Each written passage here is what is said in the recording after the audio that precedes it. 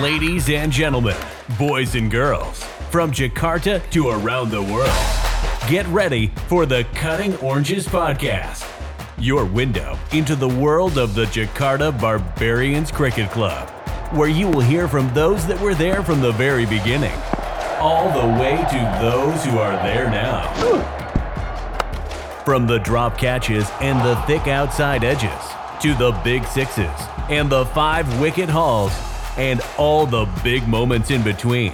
So, whether you're stuck in a traffic jam on the way from Cibubur or heading down to Penchawati on a bus, do yourself a favor and grab yourself an ice-cold bintang as we kick off this episode. Here are your hosts, John Baker and Josh Von Vianen.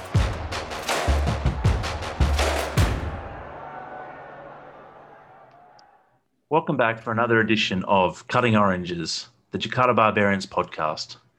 Joining me again today is Josh Von Vianen, and I'm John Baker. Josh, how you going there, mate? Baker, good to be back after a great interview last week with Barnesy. I'm looking forward to this week. Cracking interview. It was so good. I felt like we could talk for hours there, and we've had to cut it into 2 parts. So I know there's a lot of buzz around the club this week. A few guys definitely reminiscing on some of the stories. Well, not just the club, mate. I hear through the grapevine and through some sort of internet magic that we may be the number 1 cricketing podcast in Indonesia. And I feel like there may be some stats to back that up. We say that we maybe are the number 1 cricketing podcast in Indonesia that originates from Indonesia. We don't know what other podcasts are perhaps not produced in at least partly in Indonesia. But yes, some of the stats from a few days in after the launch of the pilot, and don't forget that was the pilot.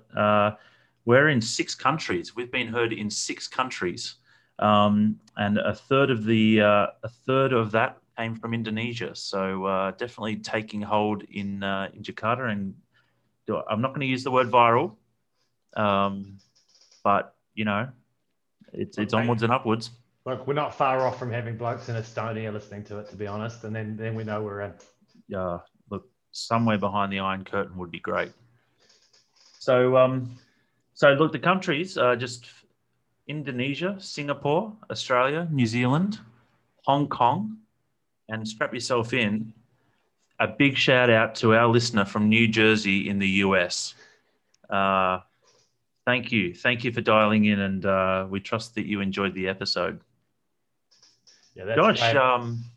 Did you know? Well, we've been talking a lot about drives to Cibubur and traffic, so I thought I'd hit you with some traffic stats. So, Jakarta, 10.5 million people. Pretty big, fairly heavily, densely populated. In 2018, there was over 13 million motorcycles and 4.4 million cars on the roads of Jakarta. So hold on, that's 17.5 million vehicles. Yeah, now there's only... Yep, I know where this is going. So you're going to ask me how the math works out on that one, and I'm going to tell you.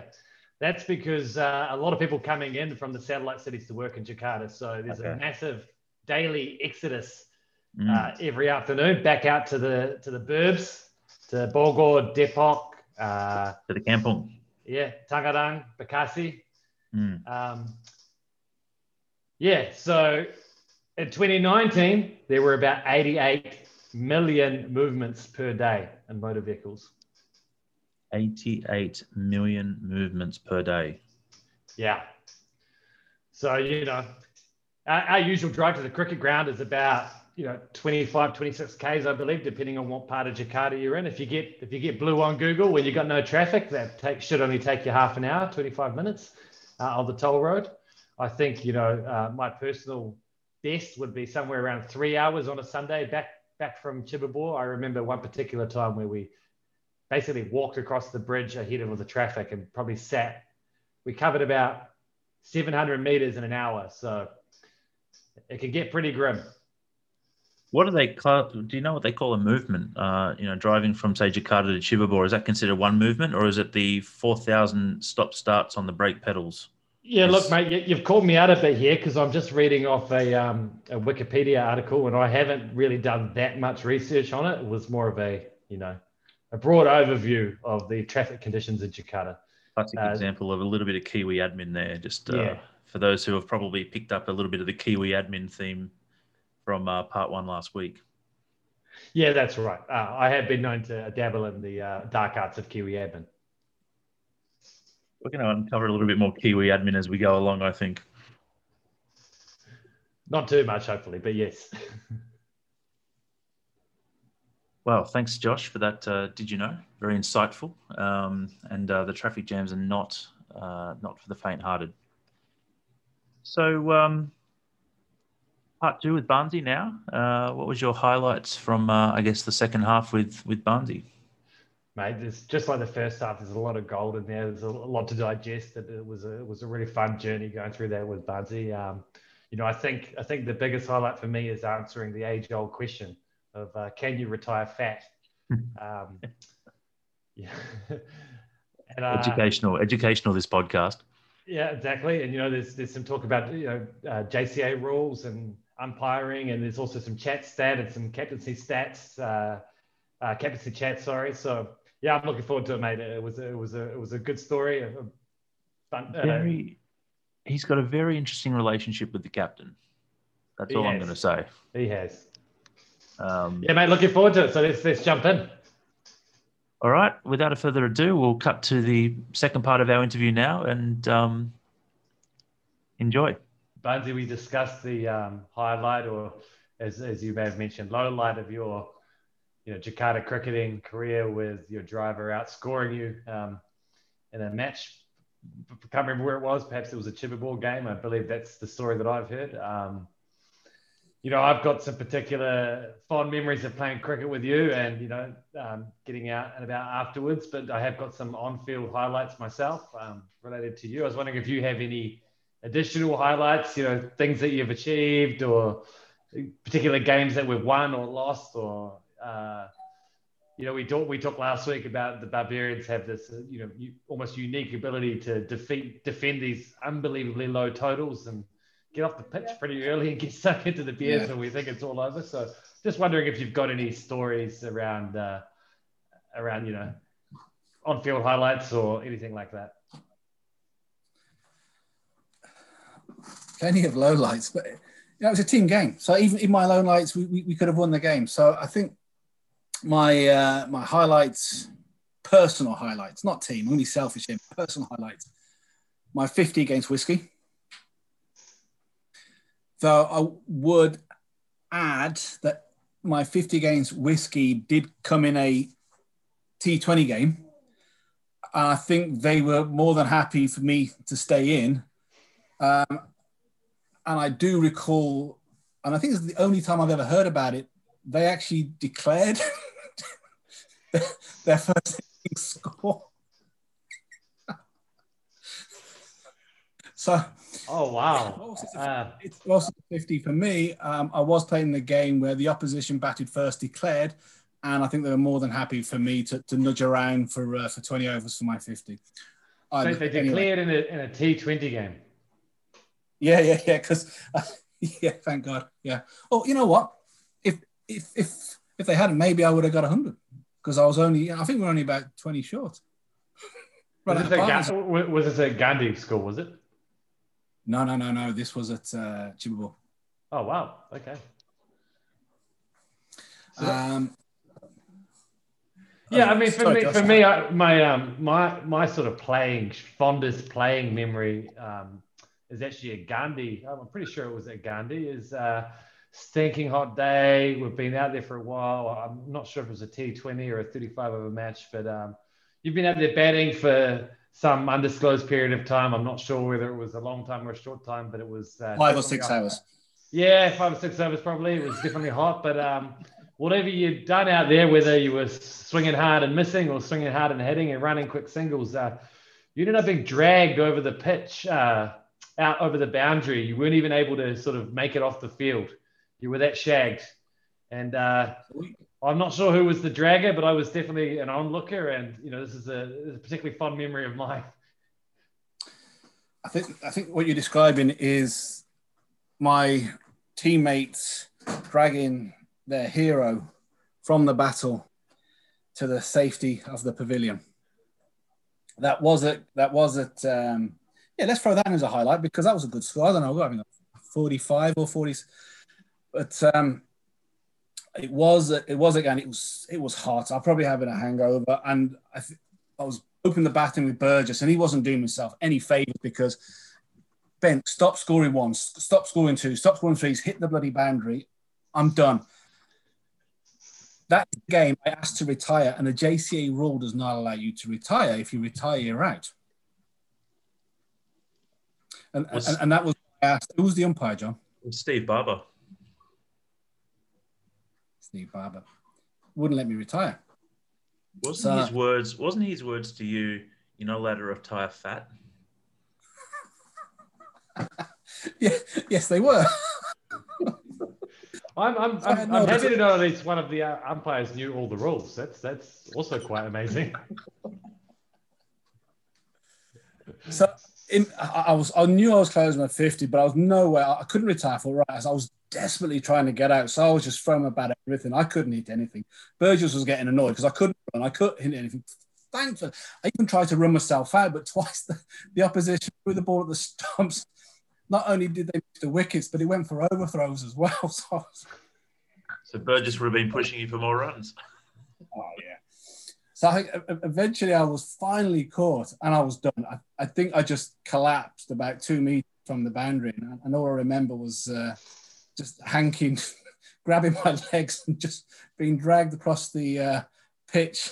And then the burn of the boundary rope on my back. I remember that. Yeah, looking back actually now, having seen this, through my work and experience myself, I genuinely think you may have been suffering from heat stroke. Now, maybe less funny, but definitely had all the symptoms, and it was a lot worse than just a bad hangover. I remember it that much. I think Barber had it right. I was just carrying a bit too much weight. Yeah, I guess that's a highlight. One of the team highlights, we talk about highlights, was beating Whiskey. That was a great game. I think the other highlight was when we defended, I think it was around about 60, I think it was the World Cup, when we got a TV into the Chibabor sort of pavilion, as it were. That was great. Yeah, that's right. That was a great game. And that, I think I was there for that. I think Rubes brought down a TV, and it was a New Zealand versus Australia World Cup match. Cricket World Cup match that we watched. That was a great day. We once again managed to defend this amazingly low total, and which gave us a lot of time in the afternoon. So it was a great day. That may have been the day that we also played 10-pin bowling.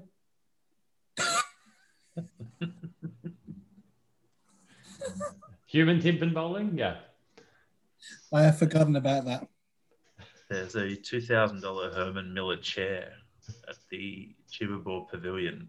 This is the old one on top of the hill, and a couple of Bintangs or San Miguel's too many, and we did in turns to throw ourselves across the slippery tiles on this Herman Miller chair. There are videos of that somewhere. What it was, we put cricket helmets on. We sat on our chairs. I remember, John, did you push me? I think I was on the chair or with a helmet on, or was the other way around, and pushed, and just went flying through this. Ollie was there that night. Ollie was there that night, definitely leading the charge on this one. Yes. That's another highlight. 10-pin bowling. My highlight of you on the field was when I was on the field and you were off the field, and that's not the start of some weird joke. But that was when you were leaving early from Gundy. And it was the final over, and we were batting first, and I just tried to hit the sixes into your car, and I ended up by hitting 3 sixes straight over your car into the Gundy swimming pool. If it's to give that incentive to score some runs, this is John 2.0, not the early years. Yeah, that's right. I also have some very fond memories, Barnsley, of you getting your administrative hat on when needed, deep in discussions about playing conditions and whether we should be on or off the field. it's pouring down with the rain, how it's balancing out points, arguing with opposition teams about, particular, there was a couple of teams in particular that we would often have, we enjoyed playing honest bit more. disagreements with. And the one I remember is when he was walking around the boundary, taking videos of an opposition bowler and questioning whether he was chucking it or not. Yes, we did send some videos to the JCA of someone chucking it. We've also taken videos of us walking in sort of shin deep water and questioning whether these conditions were worth playing in or not. And you've always been there. I think also when we've had issues around points tables or anything like that, you've always sort of been there to lead the charge. Lead the charge, yes. The match where I was taking videos of the guy that was, and he was clearly chucking it, okay? And the umpires were in a very difficult situation. It's very hard to, call a guy who's been playing for years and he's chucking. He clearly was chucking. But you remember that same match? They won. We were a decent team then. I think they were a decent team. They won, and I went in 7 or 8, and we're not going to win. I think there was 2 overs left, and he bowled the last over. And we were rightly, in my opinion, probably not in the spirit of cricket, but I think rightly we were abusing him from the sideline by calling him all kinds of chucking names. And what he did, actually, when I wrote to the JCA with the video, and the email was very, very long. Do you remember what he did? I don't remember. I have no idea. Full beamer at my head. I bowled a beamer at you. Yeah, full beamer at my head. And then I ran up the wicket waving my bat, sort of jolted my young lad style at him. The thing is, no one from the Barbarians has been banned, right? So, Baldy. Yeah, sorry. I don't know who's. I think Tim Gutsall, who's the most sensible person in the team. I think he was at the other end. I think he was the one trying to calm me down and stop me. This guy, the guy was chucking it. I mean, we were pretty hard on him, but I mean, the guy's not a nice guy. I can't even remember his name. I mean, he's notorious for being a complete knob. It's not his first issue or running that we had with him, and he felt that he could do what he wanted. Yeah, I think, was it me and Dad who was waving the bat at someone or something and sort of going to attack it? Was it Dennis Lilly, wasn't it? Yeah, mate, thanks. Yeah. Very good. I think I'm going to, on on-field highlights, I'm just going to leave you with this one. And I think it's, well, definitely for me, the most talked about piece of fielding in the history of cricket. Oh, here we go. I know what this is going to be. I'm not so sure, but I'm worried. Oh, this is, let me guess, this is going to be the Karachi catch. No. What's this going to be? Vietnam. I was about to ask about tours. Sorry, I thought you took this I remember you taking this catch at Karachi, and we didn't stop hearing about it for like a year. About how athletic you were, and it was a diving catch, and you'd covered some amazing amount of ground. It was about 3 steps. And that may have been the case. There's many of them, John, but the Vietnam one was sort of, was it Collingwood in one of the one-day games where he's sort of like 5 feet in the air, arms stretched out, one-handed. I mean, I think they've sort of retired that cricket pitch because they've put a statue of me in that sort of position.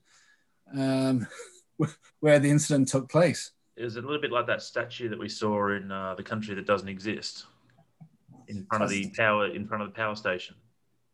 Yeah. So, what is your favourite tour?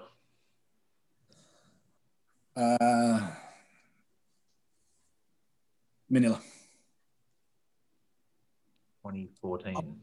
I mean, Hong Kong was good, but we didn't actually play cricket. Hong Kong was good. I mean, you spoke about the... We would have got destroyed in Hong Kong, by the way. Yeah, when a former Australian international sort of rocks up and sort of batting at number 10, who is one to know? I mean, that boat trip, that was legendary. I mean, Josh, you told a good story about that on the Launch podcast. Vietnam was okay, but I think Manila was pretty good. I mean, we had a cracking game as well. I mean, I love the clubhouse. I mean, I played a lot of football matches there. Unfortunately, it's locked down there now, the Nomads. Yeah, Nomads, yeah. It was brilliant. I think Steve Blackser was on there. I think Steve had arranged, a lot of stuff before. I mean, Bars, had our banners in there. It was a good bunch of lads.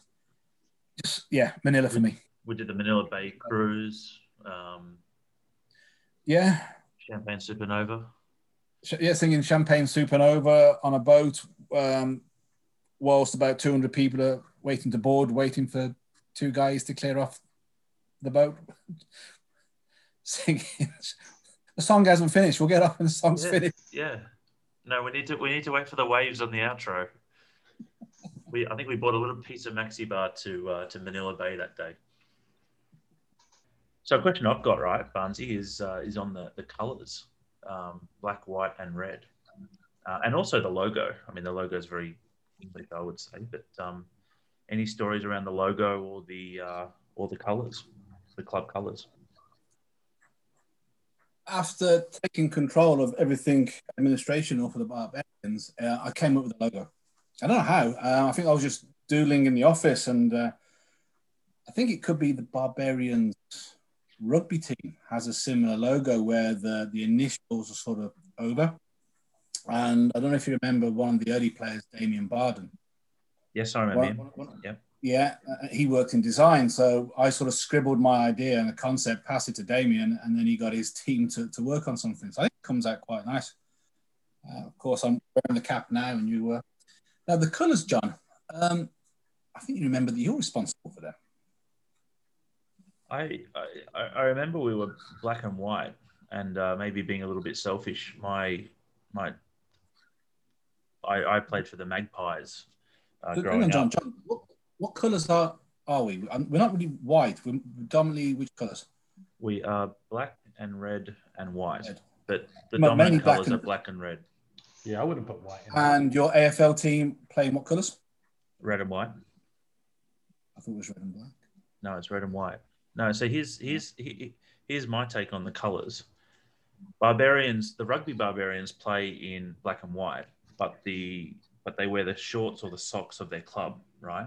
And that's the whole coming from all different places and origins. So in keeping with the black and white theme, we were black and white, or I was told we were black and white because we're going to follow the same colour as the Barbarians, the rugby Barbarians. I said, well, let's put a spin on that, right? Let's keep the black and white, but then let's add red in there, and then it's red and white for the Indonesian flag. And then it just so happens that that's also my AFL team that I support, which is red and white. Because I also couldn't live with the fact that we were black and white, because growing up, I played for the Magpies and we were black and white, and I just found that black and white was a little bland. Whereas when I played for Bracken Ridge in Brisbane, we were like purple and light blue. And I thought, you know what, I just want to have a bit of colour. And then later on, we ended up by getting the baggy caps, right? Which I think we were the only team to have baggy caps. Yeah. I think they look great. Remember, we sold one in Eastern Promise. Did we? To who? Yeah. Can't remember the guy's name. We sold a few.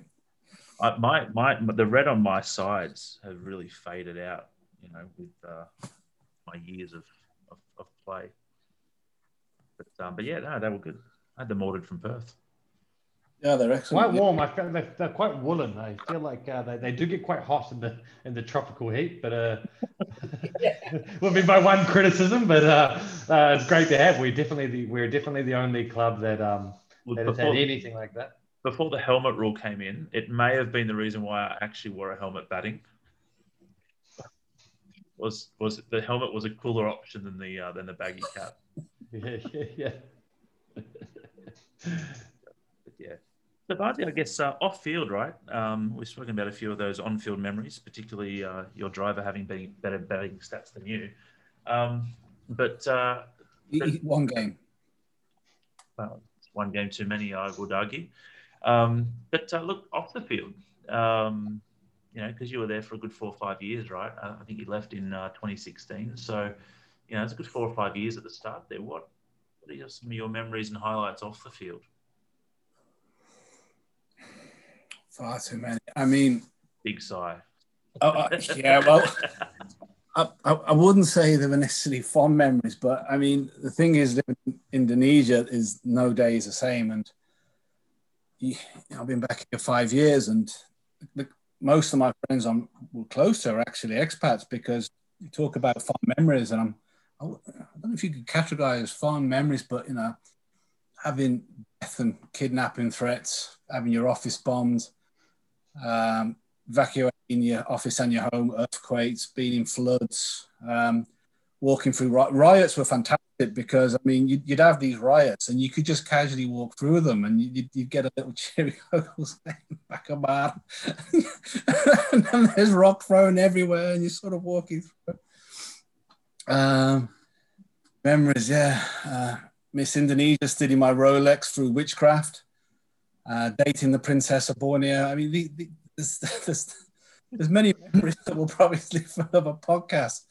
I know guys in fond memories, but I think for the fond ones, I think they all come back to whether it's the social, the post-match beat, whether it's with my football team, the Wanderers or the Lions, and then with the Barbarians,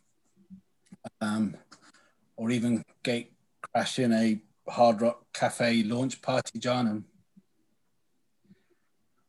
walking out the cardboard cutout of Austin Powers and Felicity Shagwell. I remember that, yes, and getting it in the back of our cars, and it was a feature of the clubhouse for a while. Yeah, they ended up at the clubhouse. Yes. These are just silly things. So those are collectively, it's the social side. I mean, the clubhouse was special. I mean, Mark Sims, he did an incredible. I mean, there was times when there's a lot of hard work doing the admin, and there's some people who really stepped up. You too. But Mark Sims, some of the things he used to do, the merchandise and the clubhouse, it was special. I mean, great time just having your own space upstairs. I mean, we talked about on the launch with the Rugby World Cup. I mean, everybody was packed out and we had our own place. I think we had about 30, 40, 50 people, and it was just brilliant. Again, collectively, Maxi Bar, fond memories, John. Just yes. Ourselves, bottle of vodkas, an old Apple computer, and a playlist. That's right. So actually, Maxi Bar is the first bar I ever went to in Jakarta, and it was, part of my journey with the Barbarians. I think it was a post-match. I had gone back to Bogor for a shower, which was stupid, and had got on a train and come all the way back would have caught the train to probably Pasar Minggu station, and then it would have been about 45 minutes on a motorbike or something to get into Block M, and we ended up in Maxi, and I sort of like everybody was there. I think Baldy was there, and I didn't realize his name was Robert Baldwin until many years later. I thought it was because he was bald. He always had a hat on. I don't know. I just assumed that he didn't have any hair. And like all those original guys were there that night. And that was my sort of first foray into Jakarta nightlife, was with you guys. And it was sort of focused out of Maxi Bar. Yeah, that was fun. I think do you remember this one at Maxi Bar? I remember one night you and I were in there, and it was a Tuesday or a Wednesday night. It was a work night. And you and I both had some important work meetings or something the next day. And we both told our drivers that, hey, look, you need to drag us out at 11 o'clock. Whatever we say, you have to drag us out. Yes, you have to drag us out. If we kick and scream, if we tell you to piss off or whatever, you have to drag us out kicking and screaming. And I remember they came in, and I think we were halfway through a bottle of vodka or something, and they came in, and you and I were in deep musical debate about which was the best INXS song or something, and in these theoretical debates that we used to have on music, and they walked in, and I remember us just abusing the hell out of them and telling them to basically fuck off back to the cars, and that, not to worry about what the sober versions of us had said to them 3 hours earlier. And I remember we got kicked out of the bar that night, probably with another bottle of vodka through us, and we walked out. Well, I'm just going to stop you there. I've never heard of anybody being kicked out of any bar in Jakarta. No, they were closing up. Wow. They were closing up. They were closing up. Okay. No, the great thing about Maxi Bar was you could actually, run rampant in there and they'd welcome you back with open arms the next day. You're never going to get banned or kicked out, right? They were getting kicked out because they just had enough of us and wanted to go home and sleep. So we walked out, I think, at 1 or 2 o'clock in the morning, and our drivers were both asleep in our respective cars. And we would have knocked on the window and said, "Why didn't you wake us up? Like, it's your fault that I've now got to endure the pain of the next day." And I remember I was hurting the next day after that one particular session. So I put that down to, that's your fault, Barnesy, for that one. I tell you, you're talking about fondest memories, and that's one of the things that, coming back five years now, is you must feel the same. If you wanted to go out, if you wanted a beer, you could do one or two things. Just send a group message out. In the old days, BBM or then WhatsApp, someone's out. And even if they weren't, you could just walk into a bar and get chatting. I think Lenz at EP was a genius at that. If he saw you alone, he'd go around, connect you, or even have a chat with you. That, coming back to the UK, that was hard because trying to get anyone out, non-expats, sort of get them out for a drink, you need about 2 weeks' notice. And I find myself, it's quite sad, well, not very sad, but I find myself sort of in the first year just going to bars, sitting on my own. On my WhatsApp, probably chatting to you, John, or just talking about Max. Those are the fun memories, the collective fun memories. Were you controlling their playlist like you used to at Maxi Bar? Well, 2 questions when I walked into any bar. And when I moved back, I was going around the country a lot, so I'd often stay over a place I'd never been to because I'd been out in Asia 20 years. I'd go around the UK and Durham or Stockport or these places around and drop my bag and go straight out. So I'd had 2 questions. One, can I buy a bottle? And second, up on the playlist? No. Do you remember when Maxi Bar closed down? Because I remember stealing a stool. And I think you and I were the last ones in there. And, we were playing a few tunes and, for the last time. And I remember walking out with a stool saying, "I'm going to keep this." And I think I moved apartment 2 or 3 times in Jakarta with that stool. And then when I left Jakarta... Well, I tell you what I did. When I left Jakarta, I didn't take it with me, but what I did do is I donated it back to Enzo's Lounge, which had opened down the road on their launch night. So I'm hoping that it came full circle, and I do hope it still exists somewhere in Jakarta, being fondly looked at or sat on. Or fallen off. Is this the same stall that Enzo infamously broke? No, but it would have been a similar model or replica. It's now time for the last over. 6 questions to end the inning. Okay, Barnesy, the final 6. Here we go. Short, sharp. A little bit like most of your innings. Yes. Okay. You're right. It's definitely 6. You're not bowling, John. We're not going to have. No, it's only 6, and you're thinking of Sam maybe. So, who did you enjoy batting with the most? Ruben. He just made me laugh. Favorite post-match watering hole? Chibabor Clubhouse. You mean in the pavilion after the game? The tin shed, yeah, the clubhouse, yeah. Yeah, brilliant. All the time in Ghana when we actually carried on drinking and there was a football match afterwards and they had to play around us. And everyone else went to our Cafe Batavia, I think. And you and I were just sitting there watching the sunset. Who opens the batting in your first 11 out of all the Barbarians players that you know? Well, I'm putting myself in there. Okay. Before I carry on, have we got 2 umpires? How does that make a difference? Because if there's only one and I'm out first, I'm doing square leg and I don't want to do square leg.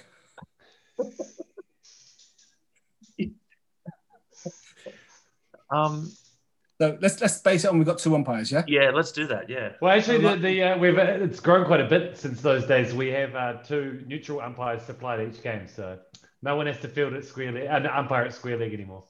Right, so I'm in. So the question is, who am I opening the batting with? I mean, I'd like to say Burgess, but he's not getting it. I mean, we spoke earlier about, that he's trying to kill me. And I still have visions at night of when Ben was running, I think he was running the 6th run, because of overthrows, and I was on the floor, and he's running, waving his bat at me. Barnesy, run. No, he's not opening with me. You know what, John? I'm going with you. John, See there. we're not running quick singles. We're not running threes, are we? Nah, I don't think I've ever seen Baker run a three. Yeah, John. I'm opening, and I'm opening with you. You want the first ball, or you want me to take it? Me. Okay. Who's your favourite cricketer of all time?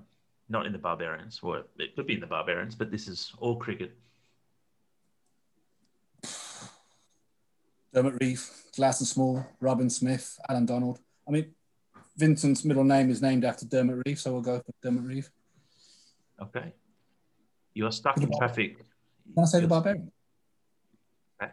I've just knocked him, but Ben Burgess, when you hear this, you're my favourite Barbarian.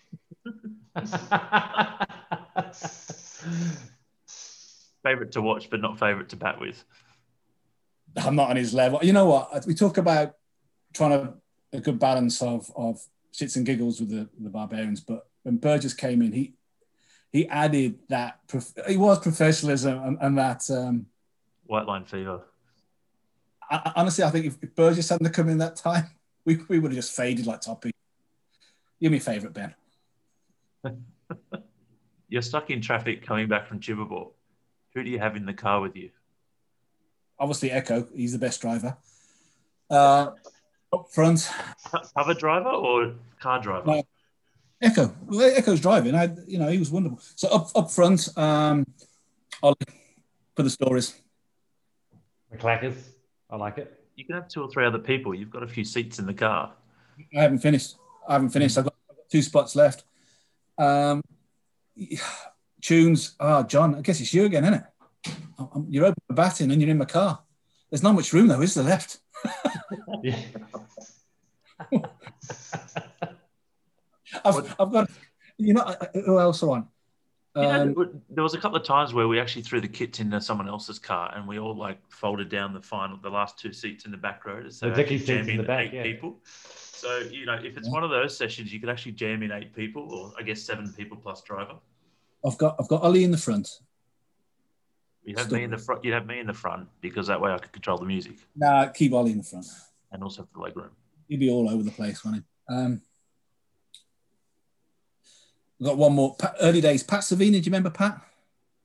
The guy, the bass player at Bats who used to pick. Yes. Yep. I remember him. Yep. You know what? I'm going with Saul. I mean, however fun the car will be, you need to have it pegged down a level. And I think Saul will just bring us back to a level. You could have Enzo, but you don't want to peak too early. Enzo for the bar afterwards. So, yeah, I've got Ollie up front. You in the back for the tunes. And we're squeezing, because Saul's a big lad as well. I mean, yeah. Yes, Saul. And we can target him as well, can't we? with quite great questions. Still makes me laugh, yeah. Okay. Last question. Last ball. It's a tight game in the JCA final. Of course, we're in that final. 1 over to go. Who do you trust to bowl us to victory? Oh, there's only one. Lindsay Wood. Ooh. You mean? I've never seen anyone attack him. First ball, player miss. Second ball, player miss. Third ball, edge. Baker's caught it. Game over. Have you ever seen Baker drop a catch? Yes, loads. Yeah, that's what I thought. He tried to claim that he's never dropped catches. When? Many. I remember you dropped 3 in one game. This isn't making the final. That's card. right. Yes. This is not making the final card. Yes. I remember this now. Thank you. He had the name of Buckets after that day. No longer called him Buckets, did we? That's right. No. Thank you very much, Barnesy. That's if anything, I don't recall this. I'm happy to have someone back me up. It's been valuable to have you on to hear the stories, but for me, that's the most important thing. Baker was making some outrageous claims of never dropping a catch in the slips, and I couldn't pinpoint. He wanted specific matches, names. But now that you brought up the game where he dropped those 3, I believe it was at Chibabor. Which game was this? It was at Chibabor. Chibabor. Yeah. Do you know what? You actually did catch one, and you caught an absolute stinger towards the end. It was the hardest one. Same game, hardest one. Oh, then the other three weren't catchable, so then you can't call them catches. Echo was warming up on the sidelines, getting his whites on, and you caught that one. Oh, you're saying this? Oh, you're saying this is the game where obviously, so obviously that game we would have had 2 or 3 slips, or 2 slips and a gully, but because we had the drivers, I've had to cover this cordon and the gully, and you can't really say the ones that go through gully without a gully there that's a drop catch. Drivers weren't playing; they were about to come on. Yeah. Why were they about to come on? Because you get dropping catches. As the disclaimer at the end of this says, recollections may vary. Well, thank you, Barnsey, for joining us, and obviously great to catch up. Fun to remember the old times. Yeah, mate, great to see you. Good to see you're in good health, and awesome to hear those fledgling stories of the Barbarians. And I think finding that email is something that was totally unexpected, and I think that's a piece of Barbarians history right there. And it's interesting to see how some of those names are still around. Some of them aren't, but it really, for me, being able to visualize that meeting, having been around the group long enough, I could fill in the gaps. It's really awesome to see. That was very good. So the 10-year date, or the 10-year anniversary, obviously is going to be 22nd of July 2022. And sort of second or third week of July is normally when there's the Lord's Test match. So, I mean, if we can do anything for this podcast is to get the guys on board for a 10-year anniversary tour. I mean, I'd love to do some of the scenic and famous grounds of England, Ireland, Holland. And this is something that we got to put together. Big call to action there. I love it. Dust off your hall passes, guys. Get your favors in with your wife or girlfriend now, because come July 2022, Barnsey has thrown open a Barbarians tour of the UK. So put that in the schedule now. And watch. I think it's England. New Zealand's in June, but I think it's England, South Africa. Dates are not set, but it's normally that time is England, South Africa. We can get a 10 or a block at Lords. I mean, a lot of people have not been to Lords yet, have they? I mean, John, you went, was it 2 years ago? Was in the members? I've been there. Yeah, I've been there a few times. I went with Pommy Tim. Went with yourself. Corbett's been there as well with us. So very great day out. So awesome. July 2022. Let's put it in the calendar. And with that, I'd like to thank you once again, Barnsey, for joining us today, and Josh, my trusty sidekick. Thank you for your invaluable inputs. And until next week, witness the fitness.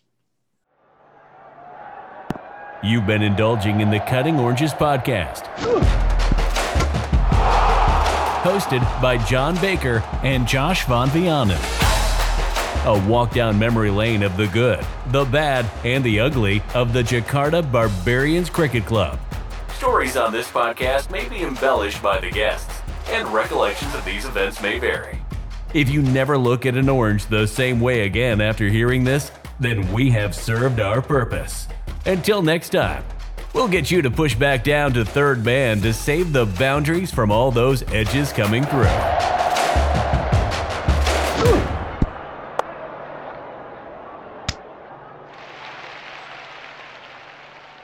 Sweet, that's awesome. I hope that comes out well. You just don't know.